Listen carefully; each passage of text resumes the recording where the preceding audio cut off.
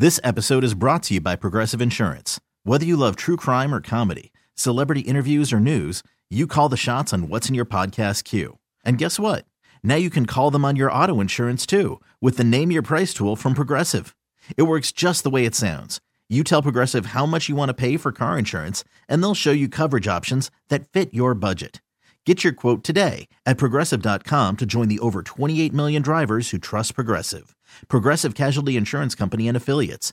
Price and coverage match limited by state law. Hiring for your small business? If you're not looking for professionals on LinkedIn, you're looking in the wrong place. That's like looking for your car keys in a fish tank.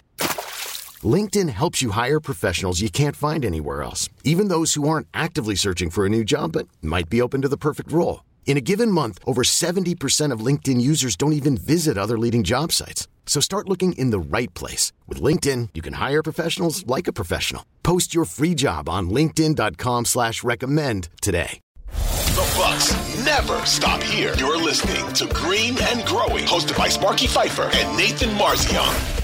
Back on Green and Growing, Steve Sparky Fifer, 1250 AM, thefan.com, along with my guy Brian Sampson. You follow him on Twitter at Bucks Film Room. Follow me at Sparky Radio, of course, writer for Forbes and Dairyland Express. Download Green and Growing on your Odyssey app, wherever you download your favorite podcast at. And of course, you can stream us live on the Odyssey Sports YouTube page, as we're doing right now. Okay, Brian. The Bucks win. Giannis has 64. Everything is fine and dandy. They get the revenge on the Pacers. Everything's great. This Brook Lopez stuff, I'm sorry, dude. I'm losing my patience. If I have to watch Brook Lopez guard a guard one more time, he spends as much time on the perimeter at the three-point line guarding guards as he does down in the paint, actually being an effective shot blocker here under this Adrian Griffin-led defense. It's driving me absolutely bonkers. You've watched Bud's defense. You've watched Adrian Griffin's defense to this point. Again, small sample size with Griffin. I understand. But I much prefer the Brook Lopez and Bud's defensive scheme versus what I'm seeing right now. And I'm fearful that when you get to the playoffs and you start actually really scouting the Bucks and making adjustments game in and game out, how effective is he really going to be on the defensive side of the ball if they continue to play this way? Yeah, we'll see. I think there's a lot of evolution that needs to happen with the Bucks defense from where they're at now to where they're going to be in the playoffs, both in the scheme that they're running and let's see if they can make a move or two to upgrade their defensive backcourt. I think that would go a long way, both with the issues that you're talking about and just their overall defensive output. I think that's really, in my opinion, two of their biggest issues is Griffin believes in being really aggressive. That's one of the principles that I think got him this job is Milwaukee saw Budenholzer run a very passive defensive scheme. And a lot of times what we see in coaching changes is you go from one end of the spectrum to the other. And the answer is probably usually somewhere in the middle. It's probably not a very passive defense. We probably don't need a very aggressive defense. We probably need to mix and match and find that answer in the middle. And so I think that's what we've seen Griffin try to do a little bit, especially after the start of this season, but there's still work to be done. A lot of the Bucks defenders still guard 5-6 feet above the three-point line. Tonight we saw Andre Jackson Jr. trying to pressure Halliburton the length of the court. That didn't work out well on number of possessions, if not every possession. So I think that they still need to find that right fit between, all right, what can their personnel actually do and what kind of scheme does Griffin want to run? This is the thing, though. When he was in Toronto and Mutombo was in Toronto, they didn't have a true center until the end of last year or whatever, when they made that deal. They didn't have a Brook Lopez, a big, slow, lumbering 7-footer that blocks shots through elbows, and try to make space. They didn't have that. They had a bunch of smaller, more athletic dudes that were interchangeable parts that could shift all over the place. So when you play that defense, yeah, but you're playing that defense in large part because you don't have a shot eraser behind you. So now you do have one, and you're essentially going to negate him outside of maybe when you go to the 2-3 zone or something. You're going to negate him with all this switching that you're doing, and you're going to get him put on islands purposely by the opposing coaching staff to take advantage of a guard on him 9 out of 10 times, especially when you get to the postseason. That's what bothers me in this whole scenario, as far as whether or not he's utilizing his personnel the correct way. Now, again, if they had, I'm just going to pick some dude that's sitting out there on the beach right now watching this, Nerlens Noel. right? Who's more athletic, that can move around a little bit better. Okay, fine. Maybe I get down with that if there's a more athletic type big other than Brook Lopez, but he's not the guy to be playing this defense when he's on the floor. So a lot of what I think I've seen them play is switching 1 through 4 and trying to keep Brook out of that switching action. Sometimes that happens where he gets in that, but usually what they try to run is, I think, a switching action with 1 through 4 and Brook trying to play more of that drop coverage. I think one thing to your point about Griffin is a lot of times when you're a new coach coming into a situation, you're trying to overhaul the scheme because the team was bad, they've had failures, and that's not the case in Milwaukee. They've been the number 1 seed. They've been the best team in the Eastern Conference for the last half of a decade. And so I think that Griffin needed to do less of an overhaul and more of, all right, we have a foundation, or the Bucks have a foundation. They know what works on defense. Let's use that foundation, but then build out from there instead of just tearing the whole house down and trying to start new. I think that's one part that I've been a little bit discouraged by, is just, this isn't a 20-win team that he took over. This is a team that was the number 1 seed. Obviously, their playoff results weren't desirable last year, but using what has worked, what the Bucks had, one of the best defenses in the NBA, using that and then expanding from there instead of just coming in and tearing everything down. Don't get me wrong. I don't mind, double teaming a guy that's hot and blitzing guys and forcing guys to do different things that is an aggressive type deal. I just, the Brook Lopez on guards, and we've seen it now several times this year, just drives me nuts. Okay, let's move on from that. What about Damian Lillard? When Lillard got here, everybody's like, oh, dude, he's horrible. Like, he's so bad. And it's like, okay, well, maybe he's not great. Fine.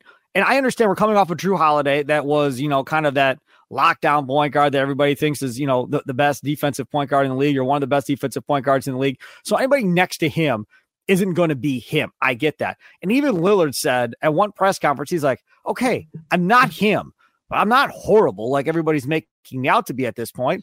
You've got 25 games or whatever it is to this point to watch the film and really, kind of eye in on him and see what he's all about. What have you made out of his defensive performance to this point, Brian?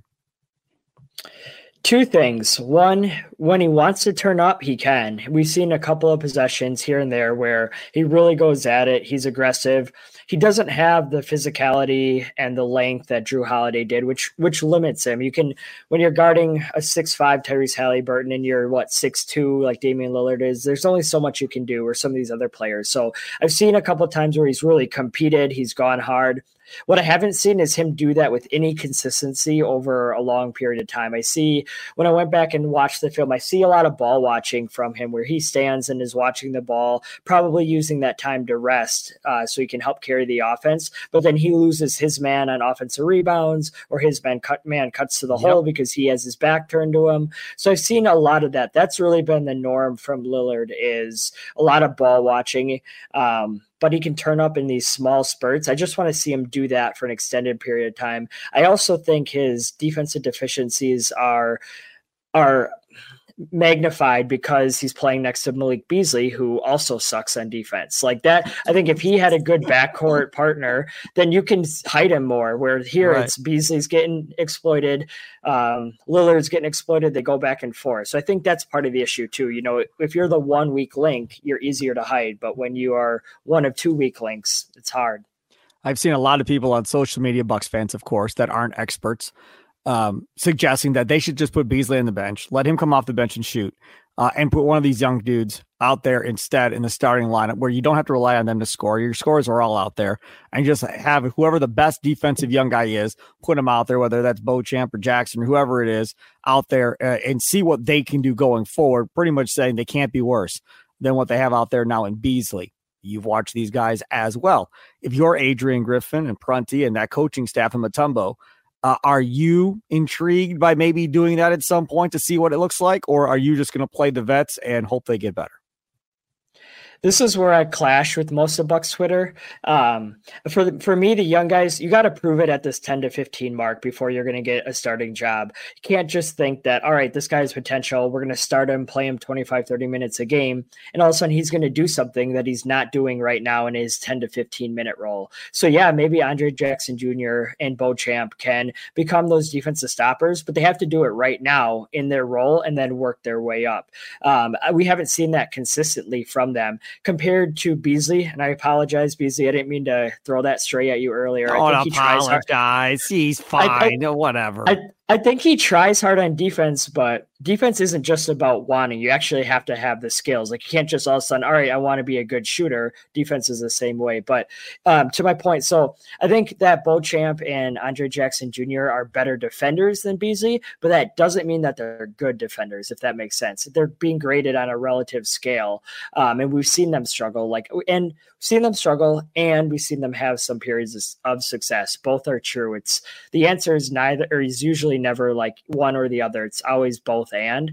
But as far as the young guys go, I want to see them be more consistent in this 10 to 15 minute role before thinking about throwing them into the starting lineup or increasing their minutes. This episode is brought to you by Progressive Insurance. Whether you love true crime or comedy, celebrity interviews or news, you call the shots on what's in your podcast queue. And guess what?